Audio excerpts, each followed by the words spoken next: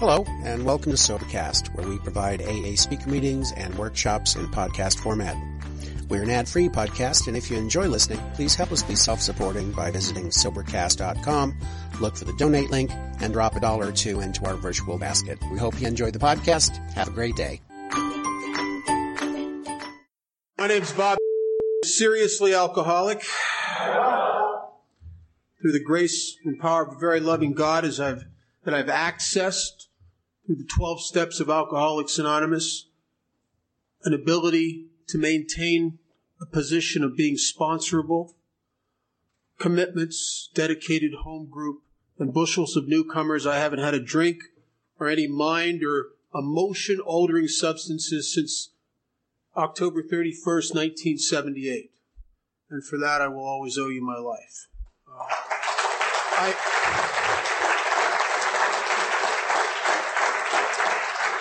I am delighted to be here. I'm delighted to know that alcoholism kills people in Iceland just as much as it does in Las Vegas, as it does in London, as it does in Costa Rica, as it does in Japan, that all over this planet there are guys like me that will never get into these rooms, that will die of this disease. And that I get to be among some very fortunate people who've made it into Alcoholics Anonymous. And maybe if you're really lucky, you've gotten a foothold here and you'll be able to stay here.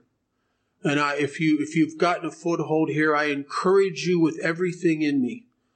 Don't let any person, any idea, any resentment, anything drive you out of here. Because you're the only one that can leave. And your judgments can kick you out of here. I know that there are people in this room that are as in love with Alcoholics Anonymous as I am. And how can you not love AA if it does for you what it's done for me? In 1978, I stood on a bridge with a bottle of Richard's Wild Irish Rose, the cheapest, most disgusting wine ever made. It's never seen a grape.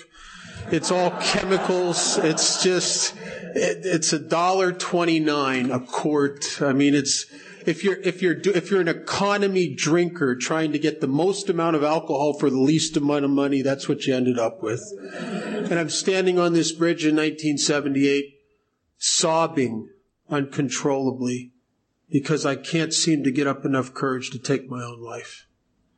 Because I'd been 7 years of institutions, 7 years of attempting to turn my life around, 7 years dying on the installment plan, and trying absolutely everything I could ever try to turn this around.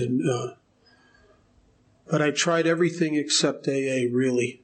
Even though I'd been to hundreds of meetings, I was part of a group that has existed in Alcoholics Anonymous since day one. And that's the group that, unfortunately, there's an aspect of that group in this room tonight. The ones that will die of this disease. And the line of demarcation that separates the ones that recover from the ones that don't is talked about in the beginning of chapter 5. It's read in every meeting when it says, those who do not recover are people who cannot or will not completely give themselves to this simple program. And I went to hundreds of meetings in those 7.5 years, but I was part of that group. I couldn't buy the whole package here. I had too much judgment. I'm dying, and yet my ego, the more I'm dying physically, the stronger my ego is becoming. And I was the kind of guy that I could ruin everything in my life, and I could come into Alcoholics Anonymous and I could pick you all apart. And I couldn't do what you did, and I was unsponsorable because nobody tells the great I am what to do. Right? And little did I could not see me the way that you could see me. Because if I could see me the way that you could see me, what I would see is I would see a guy, a pathetic egomaniac, insisting to being at the wheel of his own ship regardless of at the wheel, he keeps running it into the rocks over and over and over. And I don't get it. It's because I'm in control. I get it. They're putting rocks in the wrong place. It's the damn tides. It's me, but I can't see that. And I fell into your hands one more time in 1978, and I was a broken man. And the thing that was broken was the only thing that had to be broken. It was that ego and that self-reliance.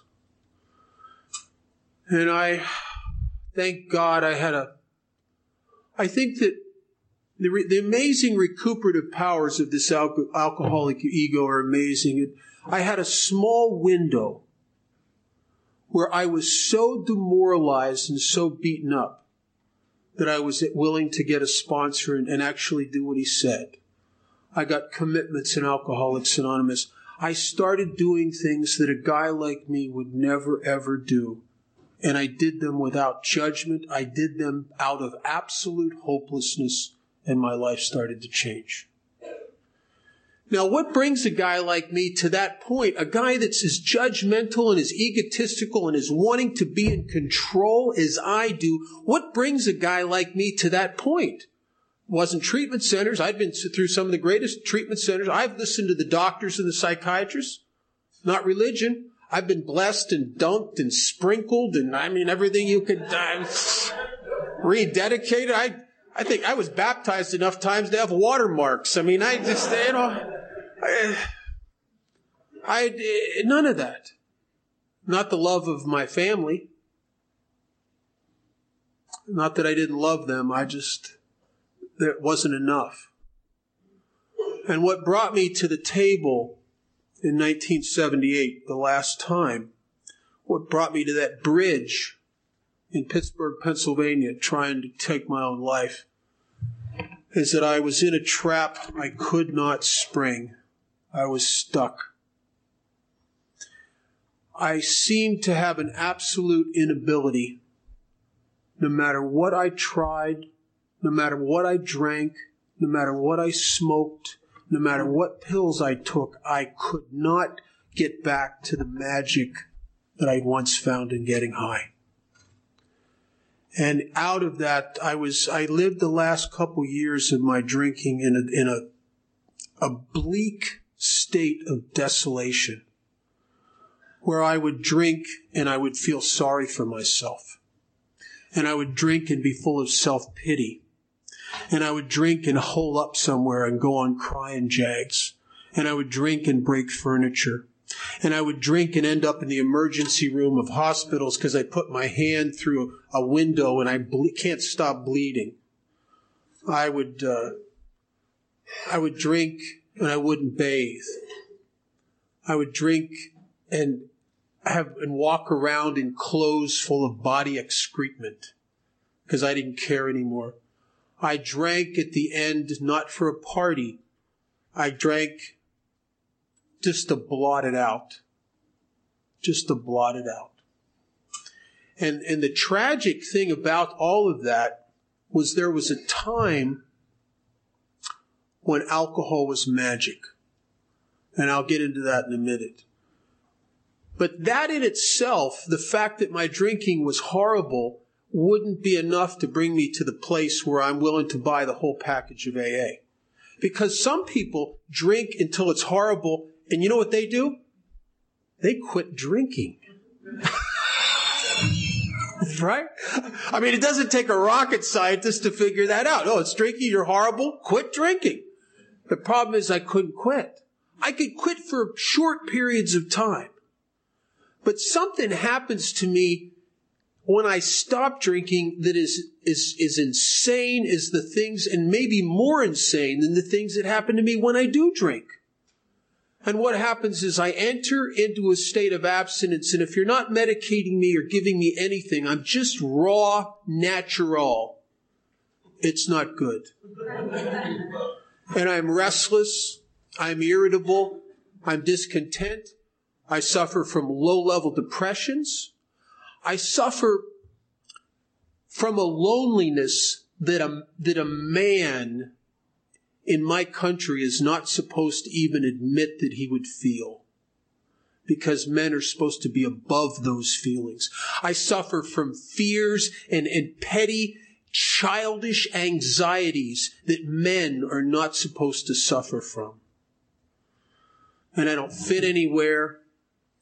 And I don't drink day in and day out and week in and week out and month in and month out. And I just get it up to here with being sober. And I am not stupid.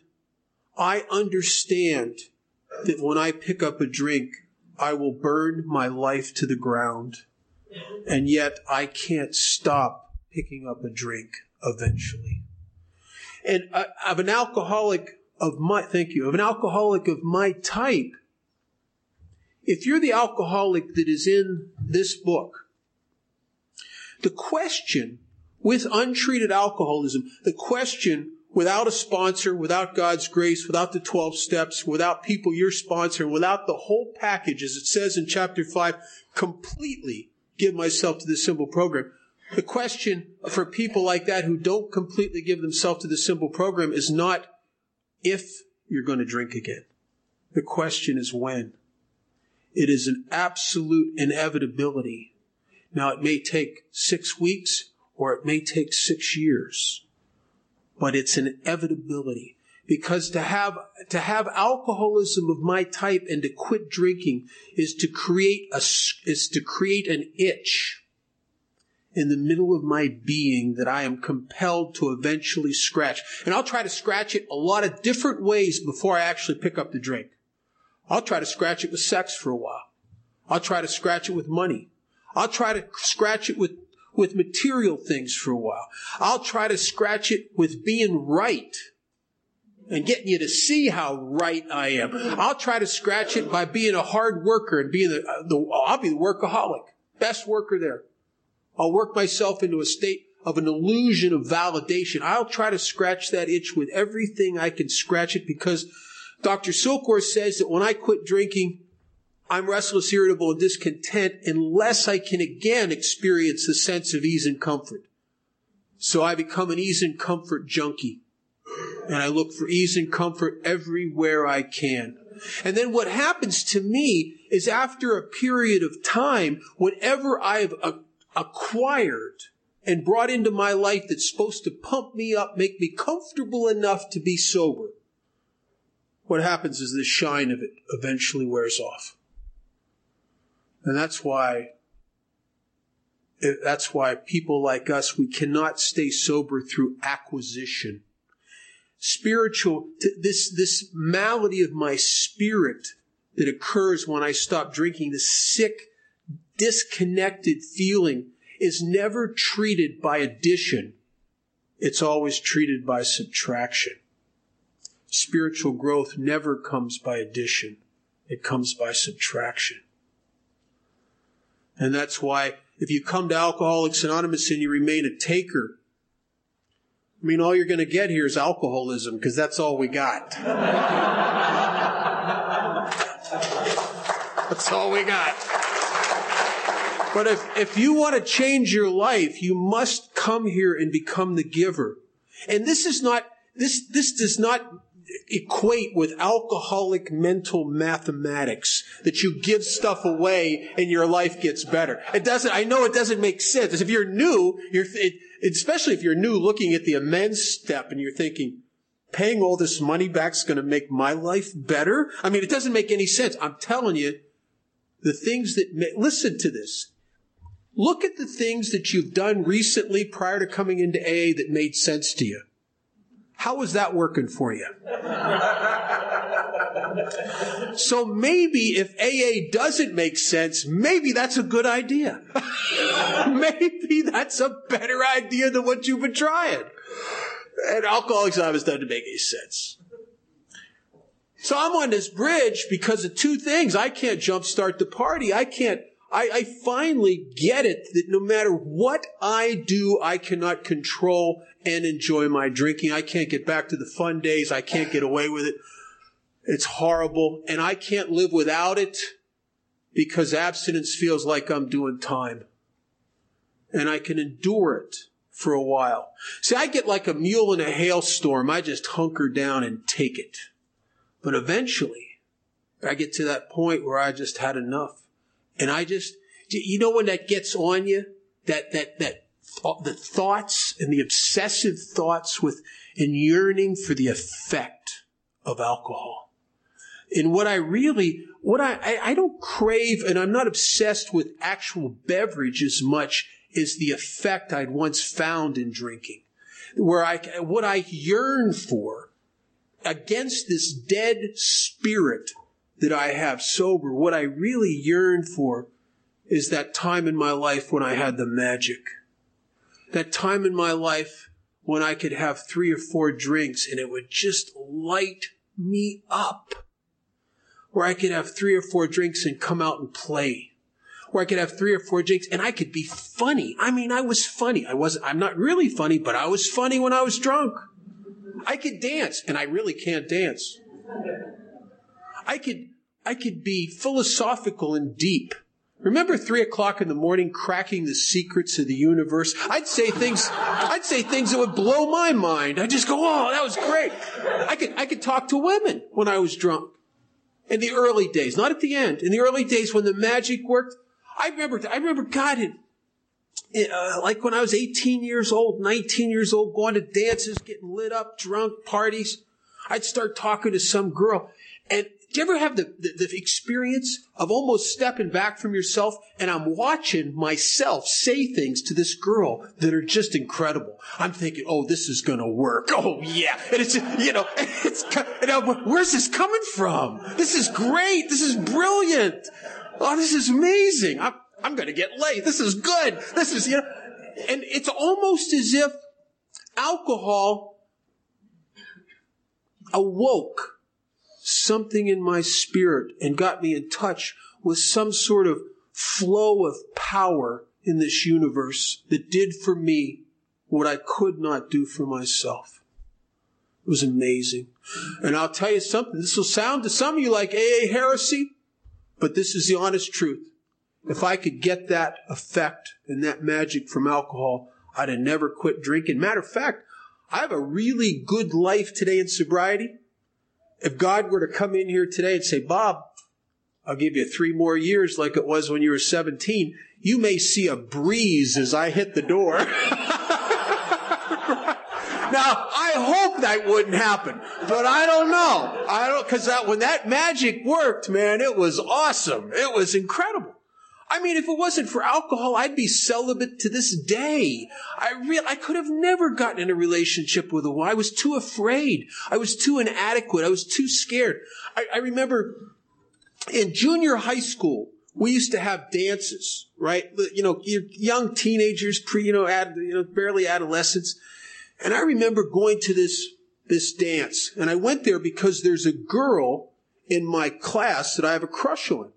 And so I'm kind of have a mission. I'm there to want to dance with this girl. And I'd taken some guys that showed me some dance steps and etc. And I go to this dance and I'm standing up against the wall of this gymnasium, like just terrified. And I'm watching them dance. And I'm trying to psych myself up to get enough courage to go ask this girl to dance. And I remember thinking, I'm sitting there, okay. Ask her. Not this song, next song. Next song, come along, and I go, no, next song, I did that for a half hour. Finally, screwed up enough courage, walked across, asked her to dance, and she said no. And I got to walk back across that 7-mile gymnasium, and everybody's looking at me. I can feel them looking at me. And I can feel them thinking about me. Do you ever know when people are thinking about you? It seems like all of a sudden the whole world stops and everybody's thinking about me, And I walked back over to my wall and I stood there for about 10 minutes and I'm spinning in my head. Every time somebody looks my direction, it's like, oh, I finally bolted out of there. Couldn't take it. I'll tell you something. I'd have never, ever done that again. I'd have never risked that again. Except later on that year, I was at another dance under the power of 151 rum and Coca-Cola. And I must admit I was smooth. And I had a savoir-faire about me and a confidence, and everything just flowed. It was just like I was in the groove again. And women, I was asking girls to dance and they were saying yes. And if one said no, oh boy, is she missing it. Now that's power. That is power. That's getting immersed in something that does for you what you can't do for yourself. And the naysayers and everybody would say, oh, that's just an illusion. I tell you, it was better than what I had sober. Because I'd sober up and I'd go back to being me again. And I never liked that much, really. But at the end of my drinking, I can't get that back. I can't, no matter what I do, I can't get it. And I can't stop remembering it. I remembered the glory days. I yearned for those days. I wanted them with everything in me.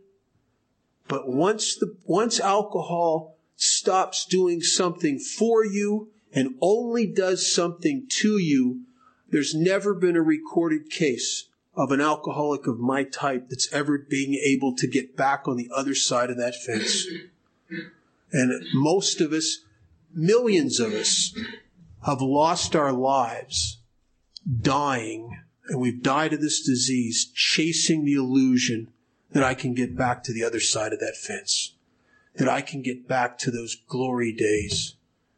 And it's pathetic, and I never could. So I'm 1978, I'm standing on a bridge, and I'm trying to take my own life.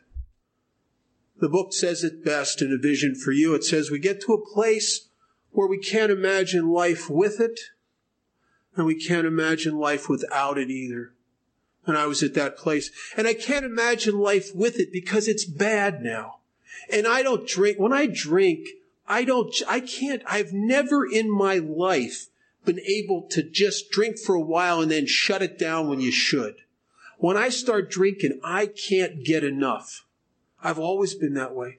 I've never once in all my drinking, because of this phenomenon of craving, because of this allergic reaction I have to alcohol, once the buzz hits me, what that does in the craving for more of that feeling, I have never once in my life been sitting in a bar or a party, drinking for an hour, have the bartender come over and say, Bob, would you like another drink? I've never once sat there and honestly thought to myself inside, no, this is just right. Not once. Matter of fact, if you're sitting here and you're not sure if you're an alcoholic, there's a test in the big book. And the test it's in the beginning of chapter 3. It says if you're not sure if you're an alcoholic, go over to the nearest bar, try some controlled drinking. The book says try to drink and then stop abruptly. Well, it's not a good test. Really. And I wouldn't want to recommend it. Somebody might die. I'll tell you something. I've seen evidence in my own life and the life of other people who've drank again that often the phenomenon of craving is so strong within you and you don't even know it until you start again. And it just takes you over. And I wouldn't want to recommend the test. And besides, let's imagine the test. It's not a viable test when you really think it through for a guy like me. If you have the same mind that I have, the test it's useless. Because here's what's going to happen. Okay, I'm going to go down here to the bar. I'm going to try to see if I'm an alcoholic. I'm going to have 2 drinks. That's it. Shut it down. Go home. You can't smoke nothing, take nothing, 2 drinks. That's it. Well, about halfway through the second drink, it's going to become very apparent to me that this is a bad test day. It's a good test, but this is not the day for the test because there'd be some girl in the bar. Oh, man, I got to have a drink with her. There'd be some guy come in. He's got some good stuff going on. Got to have a drink with him. Bad test day. And tomorrow, if I tried the same test, somewhere in the middle of that second drink, it's like a key turns in my head. And then all of a sudden, my total ability to rationalize, to justify, to minimize things in my life, to change my perception. Well, my mind will do anything necessary to make it seem perfectly reasonable to have another drink to satisfy a craving that's driving me that I don't even know is driving me. And I think the next drink's my idea. When I could have went into that bar swearing to myself, 2 and that's it. I can't do the 2. Or if I do the 2, 3 hours later, I'm so irritable, I'm going back somewhere. Because it started an itch I got to scratch.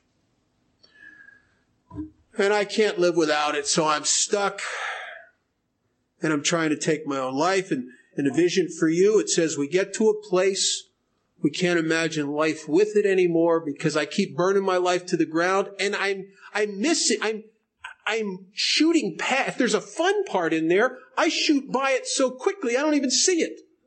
I just go from phenomenon of craving, it seems like, to pathetic. I mean, I used to get 2 hours of fun before I got pathetic. I mean, I don't even get the 2 hours of fun anymore. I just go right to pathetic. Right? And I can't imagine life with it, and I can't imagine life without it either. Because abstinence is not good for me. Abstinence feels sometimes like I'm dying of loneliness. And when I stood on that bridge trying to take my own life, I wouldn't have told you I was dying of alcoholism. It would have never occurred to me. Oh, I could admit drinking's a problem. Yes. Look, I got the DUIs. I've been in the institutions. I have to get detox. Yes. But that's not really the problem.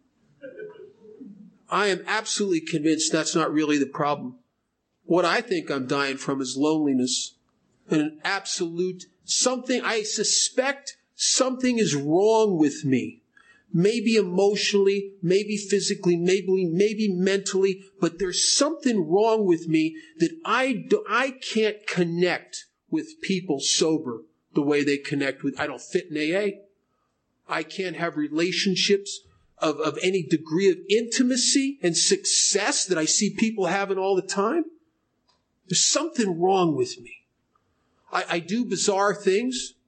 My emotions are out of control often. I am moody sometimes. I can't control my feelings and my emotions. And sometimes these blue periods and other times bouts of anxiety. And I get uptight and I can't see other people. When you're like that and you look around you, it looks like everybody's fine. And then there's you. Right? Did you ever notice that? It's really, the worst time to be, it's really bad in AA. What's the worst is to be really, really depressed or just overcome with fear, locked in your own head, and then go to a really upbeat, spiritual, positive meeting where you just sit there and it's like, you just know there's something wrong with you that's not wrong with any of those people. It's just a horrible feeling. And alcoholism is a disease of separation. And I drank to overcome that at one time. But alcohol doesn't help me anymore. I don't know what's wrong with me. But I don't think it's drinking. And it's not. What's really wrong with me is a malady of my being, of my spirit, called alcoholism. And if it would have been so simple that my problem was alcohol, then my first treatment center would have solved my problem. But I got something more insidious called alcoholism. The book says we get to that place we can't imagine life with it. We can't imagine life without it. It says we'll know loneliness such as few do. We'll be at the jumping off place. I'm on a bridge. And we'll wish for the end. Oh yeah. Do you know that in the Jelinek chart of the progression of the disease of alcoholism, it is only in the last stages of alcoholism, when you're just about dead, you're at a point where you either better pretty quick recover or you're going to die, that alcoholics of my type start wishing we were dead, or at least wishing we had the courage to kill ourselves, or even thinking. If you're sitting here and you've had thoughts and you've come 2 mornings and you wished you were dead, or you've had those kind of thoughts and feelings, let me tell you, you may delude yourself into thinking that you're not that bad yet. Clinically, That's the last stages of alcoholism. The last stages. And I was in those last stages. I was at the jumping off place. I wished for the end. And I didn't know what was wrong with me. And this is the state that I was in 1978 when I came to you the last time. And this is really the state that it took me to break my self-reliance so I would stop being at the helm of my own ship and I could come into Alcoholics Anonymous and buy your whole package. You know, I don't know about you guys, but I go out and get drunk and go on a run, and alcohol may take everything away from me. I'll end up back in AA, and the first thing I get back is my goddamn opinion. You know, that's just the kind of guy I am. I can be 3 weeks sober and all of a sudden I'm in charge again, you know, in my head, right? I know what's right. I know what I need to do. I know.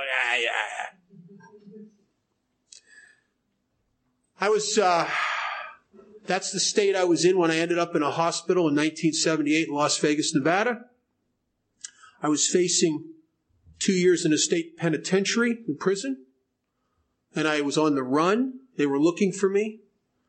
A judge had put me into a treatment center to see how I would do. And if I didn't do well, I was going to do the 2 years of prison. And I split town and got out of there. And I'm on the run and I'm facing the prison. I'm all alone. There's no one left in my life. There's no one to call. And I end up in a hospital in Las Vegas, Nevada, at that place again where I'm the kind of guy that at the end of my drinking, when you drink for oblivion, and you're almost obsessed with blotting it out, what happens to me is I don't eat and I drink, I pass out, I come to, I drink, I pass out, I come to. And you do that for a while and then you get to a point where you can't even fit, your body just goes no more. And you try to drink and it comes back up on you.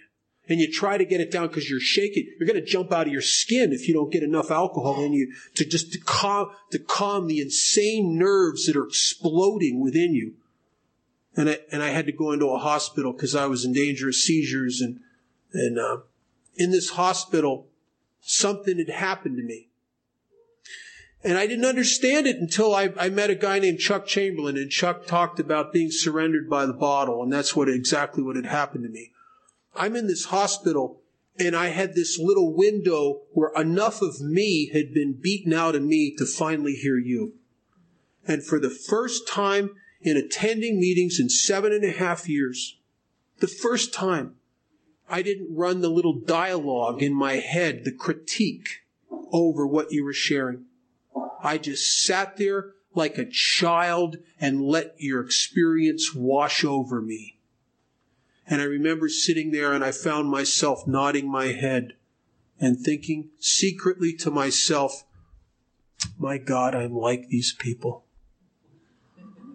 And that's not good news. I don't want to be like you, but I am. And I'm watching you. And some of you came into this hospital a couple times a week and brought meetings in there and took guys out to meetings. And I'm watching you and and I started to get that you were like me, but yet you're not anymore. And something has happened to you because you are something that you didn't used to be able to be, but you are now, and I can't get there. And you got there. And what you are is you're happy and sober at the same time. I can't imagine that. I don't get that. To me, AA has good news and bad news. The good news is that maybe if I went to thousands of those stupid meetings, I'd stay sober the rest of my life. The bad news, I'm going to live a long goddamn time. I mean, I can't imagine life without it. But now I'm in a place where I can't imagine with it or without it. And I got a sponsor, which is not only did I get a sponsor, I was willing to do anything he said. And he said a lot of things that didn't make sense. But I just did them. And I didn't know that I'd been surrendered. A friend of mine talks about surrender, and he says that if you ever watch the old war movies, when in wars, when soldiers surrender, what they do is they put down everything that they have with them that they can defend themselves with. Their guns, their knives, their hand grenades. They lay it all down, walk away from it, and they sit down on the side of the road and they will sit there and wait for somebody to tell them what to do. And that's exactly where I was at in 1978. I put down all my judgment, all my defense mechanisms. I had that window where my ego was beaten out of me enough that you could tell me what to do, and I would do it. I would do it like a surrendered soldier that they say, go over here and stand there. I just go over there and stand there. They'd say, go to this meeting. Get there a half hour early. I just went to the meeting and got there a half hour early. They said, get down on your knees and pray. I said, okay, but I don't believe in God. They said, we don't care. Do it anyway. I just did it. They told me to stand and greet people and stick my hand out. They told me, look for the new people. Look for the guys. They say, you got 4 weeks now. Look for the guys that got 1 week that look scareder than you feel. Try to make them feel welcome. This guy says to me, he says, you may be the only person in the room that the experience of the awkwardness and the difficulty of getting sober is fresh enough within you that you can actually let this guy that's new know that he's not alone, that there really is someone there that knows exactly how he feels. And I started doing that, and I started taking some other actions in my life, and my life started to change.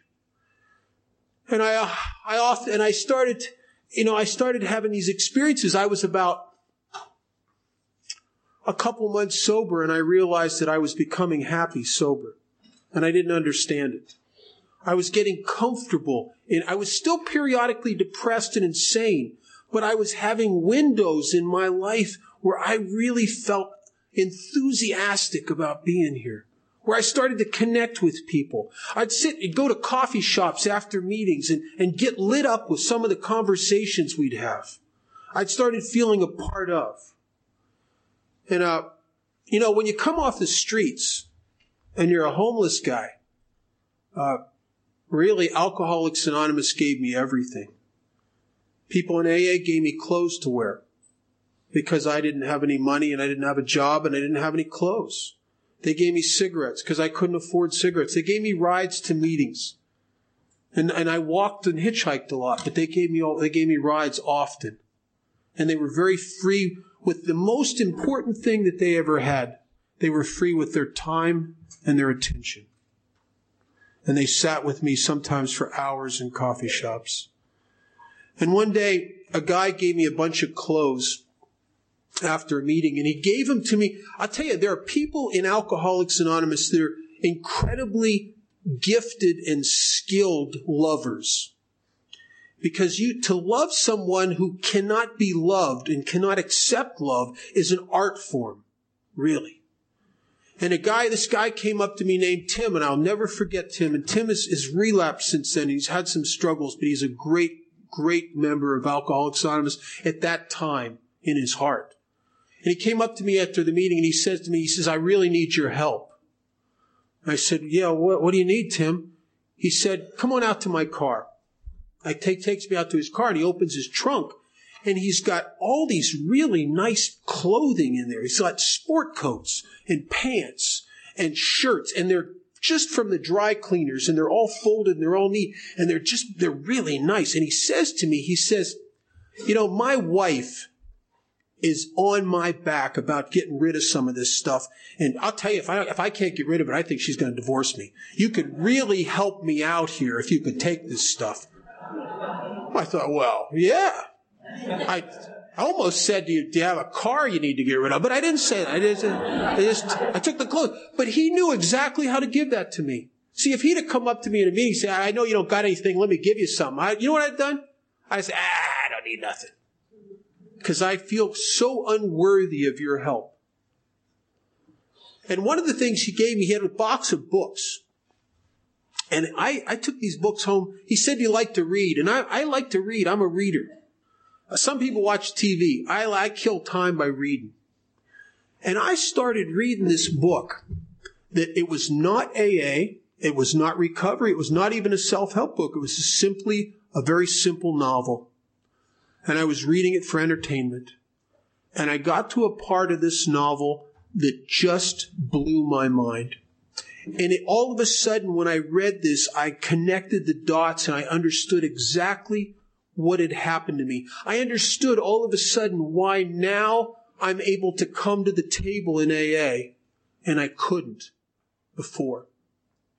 And here's what I read. I read about this account of these scientists that were doing experiments on the human brain. And they discovered in the human brain was a part that in the book had a Latin name, but they called it the pleasure center. It's the part of the brain that allows you to experience the euphoria from alcohol and drugs. It's where you get high in your mind. It's what enables you to feel that feeling. And so what these scientists did is they took these laboratory rats and they put 2 tiny wire filaments into the pleasure center of the rat's brain, and then they would pass a mild, undetectable charge through those wires to stimulate the pleasure center of the brain. And when they did that, they discovered that the rat got high. So what they did is they took the juice and they hooked it up to a pedal in the rat's cage, and the rat would learn he could hit that pedal and get high. So the rat would just lay on the damn pedal. I mean, he don't eat, he don't drink water, he don't even have sex. He's too busy. I'm not now, baby, I'm partying. He just keeps hitting that pedal, hitting that pedal, hitting the pedal. And he would do that until he died.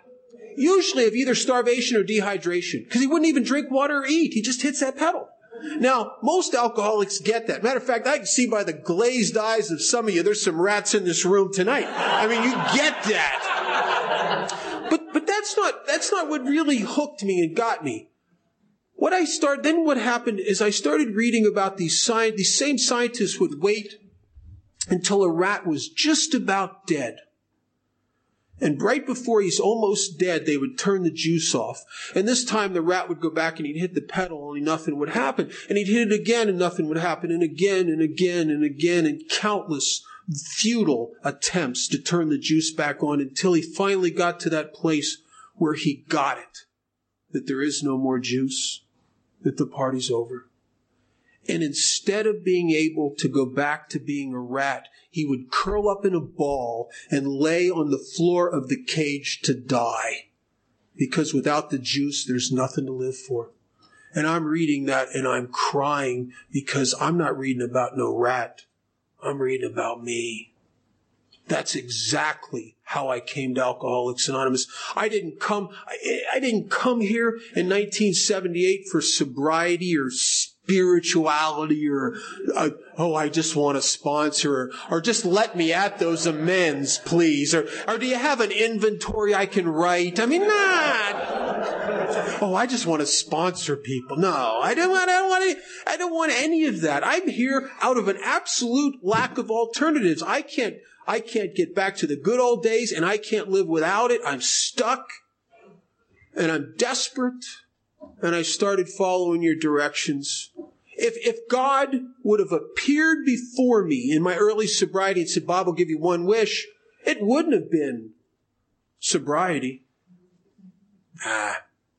You know what I would have said to God if I could have sorted out my mind and would have known what to really ask for, what my heart desired? I would have said, God, give me 3 years of drinking like I had when I was 18 years old. You give me those 3 years, you can kill me at the end of those 3 years, but I want those 3 years. I want to sit with the bands again. I want to dance. I want to get laid. I want to have fun. I want to be able to come out and play. I want to laugh, God. I want to be like I used to be. But instead, I got a big book and a sponsor and not what I would have asked for. And if you're new, what I'm about to say, I hope you hear this. And even if you hear it and you have a hard time believing it, I want you to know something. I'm not a salesman for Alcoholics Anonymous. What I'm about to tell you is absolutely my honest experience. I believe that Alcoholics Anonymous, the process in these 12 steps, when put into action by an alcoholic who's desperate, that everything we do in here, having a sponsor, helping others, service commitments, everything is to one end and one end only.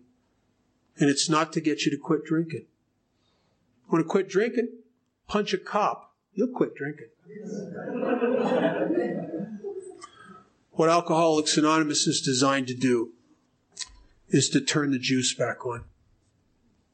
It's designed to create a transformation and a rearrangement very slowly within me until someday what happens, and it happens for every one of us, and it's usually somewhere after we've been through the 12 steps, we've survived the first couple hurdles as our ego has come back and tried to run the universe again and starts judging everybody. It usually happens when we've settled in here and we're sponsoring guys and we love them and we're watching guys get their kids back that could never see their kids.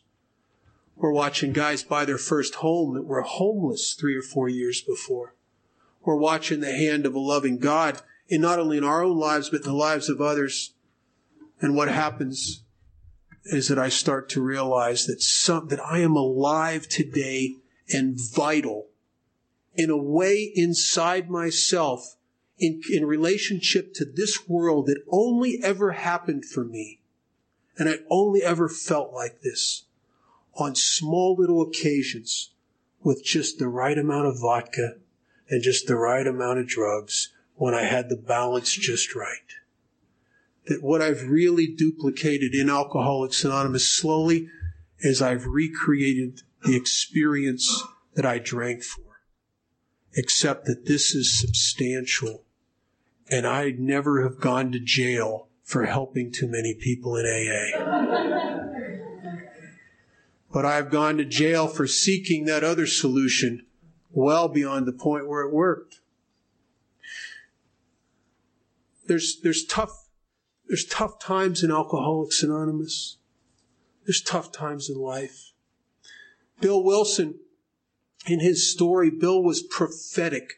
At times, I think in every generation, sometimes there's one person born into every generation that has been given something. And sometimes they're very flawed people. Sometimes they're really warped people, but they got something. And it's almost like inside them is a portal to something greater than themselves, and they're inspired people.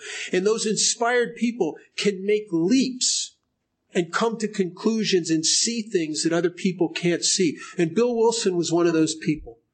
When Bill Wilson is just a couple years sober, in his story, he wrote about something that hadn't even occurred to him yet. And yet it was going to be something that was going to be true for him years later, and also true for every one of us that stayed in these rooms long enough. And what he says in his story, he says, unless the alcoholic can enlarge his spiritual life through self-sacrifice and work with other alcoholics, not through prayer and meditation, but through self-sacrifice and work with other alcoholics, Bill says he will never survive the certain trials and low spots ahead. Certain, like, just hang in there, because they're coming. They're coming. And Bill hadn't even got to his depression yet. Bill hadn't even got to his low spots yet. Bill's alcoholism hadn't even started to kick his butt again as it would a few years later. And the same thing that saved, he talked about would save him, saved me in my 11th year, my 15th year, my 19th year. I want to tell you, I'm going to take a couple minutes and talk about something I haven't talked about in a long time. And I don't know why I'm talking about this, except that I have a sense that there's somebody in this room that for some reason I won't understand needs me to talk about this. When I was 11 years sober, I was married to a gal that I probably would have stayed married to the rest of my life. And I had just had a baby who was a little daughter named Katie, who's a little over a year old at the time. And I was there at the birth, and she took my heart. And I've never had another human being get inside my heart like my daughter did. And I became frightened after she was born, and I started working harder, and And I was trying to build a sense of security for her and her future and my wife. And in the process of that, and also my fervent commitment to Alcoholics Anonymous, because I've never gone to less than 8 meetings a week. I've never not had H&I commitments. I get it. You relapsed for 7.5 years. You get it that you can't there's no backing away from this. My life's on the line here. So in the process of all of that and building a business and all of that, my wife and I started to get a little estranged. Not fighting. No battles. Just a little bit of distance going on. But I tell you, one of my defects of character is that my self-centeredness often takes the form of I just get so wrapped up in my stuff, I don't pay attention. I don't get it that there's a problem. Because I'm so wrapped up in my business and my stuff I'm doing, my AA stuff, that I don't see that there's a problem in this marriage. Until one day my wife comes to me and she says, I want a divorce. Okay, I'm not a rocket scientist, but I get there's a problem. All right, there's a problem. So I said, well, it took me by breath. I said, what do you mean you want a divorce? She said, I'm just not happy here. So I said, well, let's try some counseling or something. She agreed to go to some counseling, and we started some marriage counseling. And the therapist is saying, well, why don't you try this and cut down on your meetings? So I try that. Nothing seemed to change. Why don't you try doing this once a week together? I did that. Nothing changed. We could not overcome this separation. It wasn't a hostile separation. It was just an abyss between us emotionally. And my first sponsor at the time had retired, and he bought this big bus, and he was touring around the country. So I'm not in touch with him anymore. So what I'm using to share my difficulties with all of this is one of the guys I sponsor, who was like one of my top sponsees, a guy named Craig. Calvin knows him very well. And Craig and I'd go and I'd tell him about the difficulties that I'm having in the counseling and in the marriage. And he was my confidant. Well, we got to a point where my wife comes to me one day. She says, I don't want to go to the counseling anymore. I just want out. Well, I live in Las Vegas. You can get a divorce so quickly in Las Vegas that you're single for 3 weeks before you pay the credit card bill on the divorce. I mean, it's that fast. And I got a divorce. The divorce was final on a Thursday. The next day, Friday, I find out that my wife and daughter move in with Craig, my sponsee, my confidant, my very best friend. And all of a sudden, I discover that they had been sleeping together for the last year of my marriage, since right after my daughter was born. Now, you've been telling me in Alcoholics Anonymous for this time by over 10 years that there's no such thing as a justifiable resentment. Well, I got one now. And I'll tell you how sick I am. I'm sick on an intuitive level. And what I mean by that, I can walk into a room, 50 people, and I'll just intuitively know the person to go to, that I tell my tale to, and they'll go, oh, and they did that to you, and the nail holes from the cross would get a little bigger in my hands. You know what I mean? And I started getting really sick. But thank God, in my 5th year of sobriety, my alcoholism overcame me, and I went back through the steps in this book. Thank God I had learned how to do the 4th step and what it talks about on page 66 and 67. And also thank God that I had never stopped doing 12-step work and sponsoring people and having commitments in H&I. Because I want you to know something. If I hadn't been doing or had done all of those things, I would be a dead man. I would have died in that period of my life. It would have ate my lunch. Because I had a resentment that was an obsession. And I couldn't get it off of me. And I'd go to meetings and I'd just be crazy. It was the first thing I would think about when I opened my eyes in the morning. It was the last thing I thought about before I went to sleep at night. And it would just it was like a tapeworm eating my heart all day long. And it was making me sicker. And I knew that the answer was in the 4th step. The freedom was the dismantling of my judgment against them and seeing the truth. I knew that there was a truth in there that I was not looking at. But there was a period of time where it was on me and I couldn't look. And what got me through that period of time was 12-step work.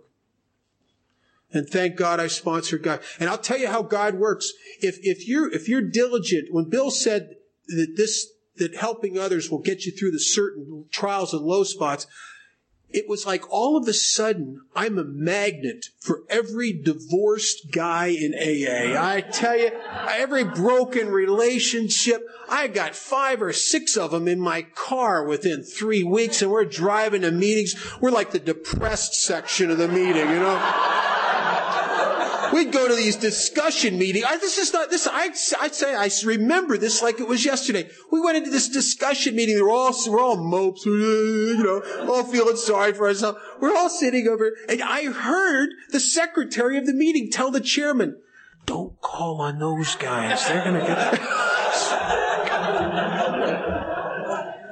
But those guys got me through it. And until I could come back and do this process. There was a day when I went to get my daughter, and I had to go over to their house where they're living together and pick her up. And we went in the car, and I went to a friend of mine who had a ranch so she could ride some ponies. And she had a good time, and we're sitting on this picnic table in the barnyard outside the corral, and I went over, she wanted something to drink, and there was a soda machine next to the corral, and I went over to get her a soda can, and I'm coming back, and the woman who's with the horses says to my daughter, Katie, she says, Katie's only not quite 2 years old, about 2, and she says to Katie, here comes your dad. And Katie says, that's not my dad. My dad is Craig. And it felt like somebody had put a knife in my heart and twisted it. And I went and I smiled and I gave her a hug and I pushed that pain down inside of me. And I went to take her home that night. And I remember this like it was yesterday. I remember driving up to her house and walking her up, holding her hand and walking her up to the front door. And the door opened and my ex-wife and him are standing there, and she jumps into his arms. And I remember saying goodbye and walking down that walk and getting into my car and sitting there for a minute, and I'm saying, God, I can't do this anymore. God, you have mistaken me for someone a lot stronger than this. I love my daughter, but I can't take this anymore. And I didn't want to stop seeing her, but it was so painful. And I had to go meet a new guy who was only sober a couple months, and I drove over, and he gets in the car, and he starts crying. And he starts telling me how the courts had denied him visitation of his kids one more time. And I sat there and I thought, I get it. I get it. And I was able to keep showing up and going back into that household and picking up my daughter and loving her. And until I was finally able to do what it talks about on page 66 and 67 of the big book, where the real freedom comes. And it's said in there to do something that egomaniac people like myself who really enjoy the feeling of superiority through the judgment don't like to do. And what that is, it says, and this was our course, it says that I got to realize something. I got to make something real. I got to connect the dots in a way that I've never wanted to. I have to realize how I am like these people. I got to get that if I was in their shoes, can I really understand how my fears, my insecurity, my loneliness, my frustration, my resentments, everything that was going on inside of them that could be going on inside of me, can I get it? I could have done the exact same thing. Or am I too vested in being right about them and feeling smugly superior?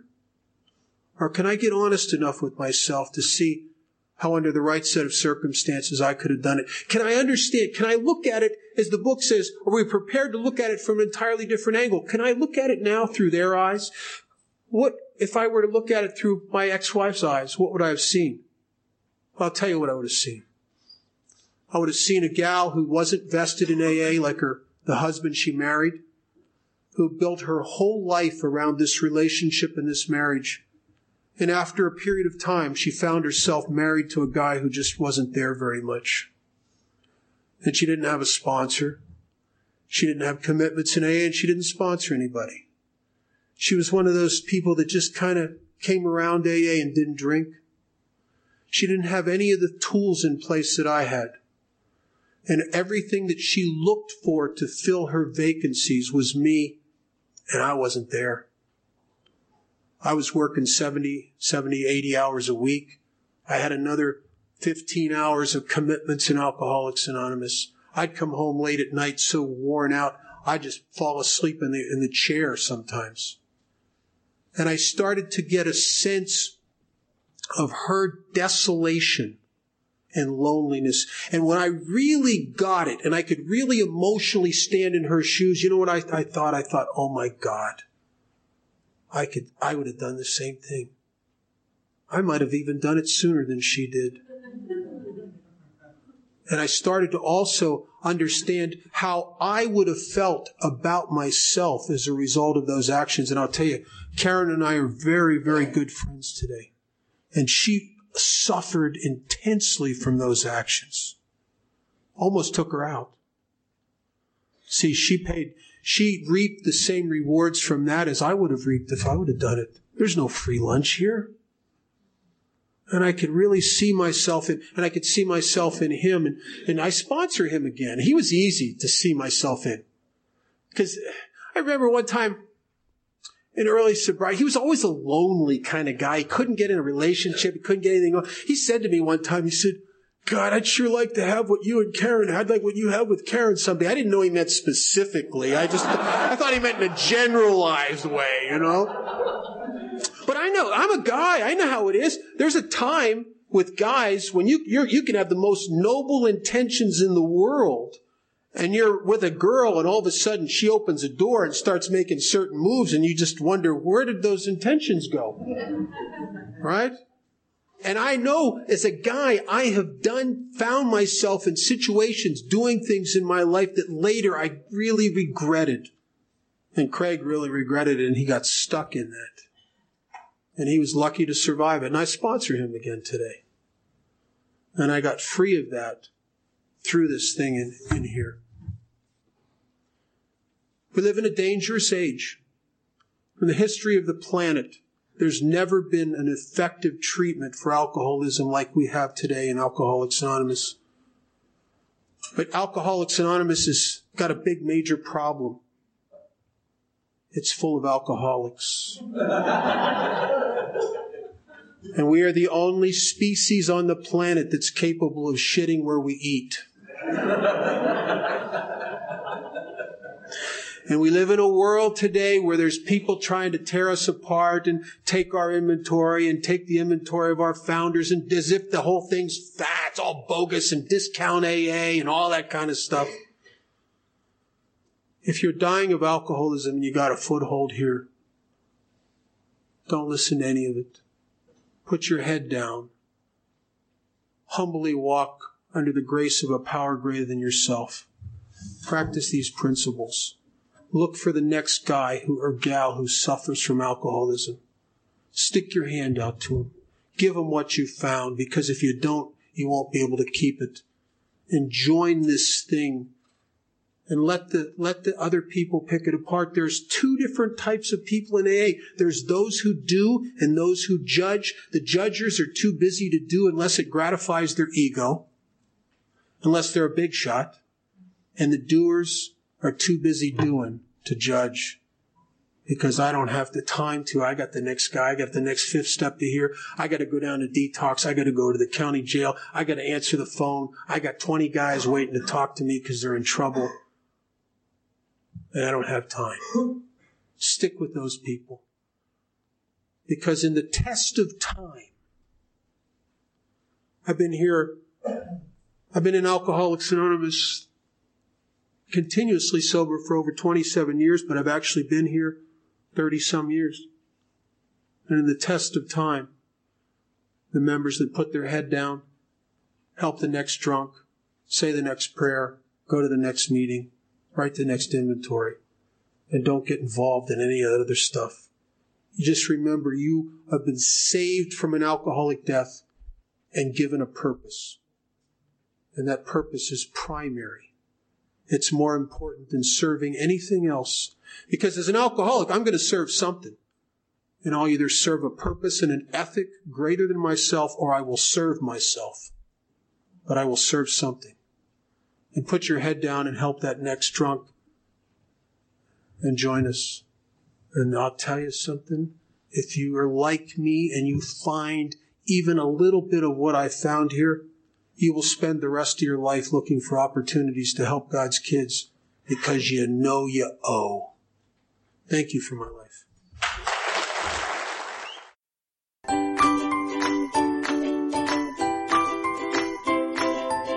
Thanks for listening. I hope you enjoyed the podcast. Sobercast is ad-free, and we'd like your help in order to keep it that way. So if you'd like to help us be self-supporting by pledging $1 or $2 a month, visit Sobercast.com and look for the donate links. Thank you very much.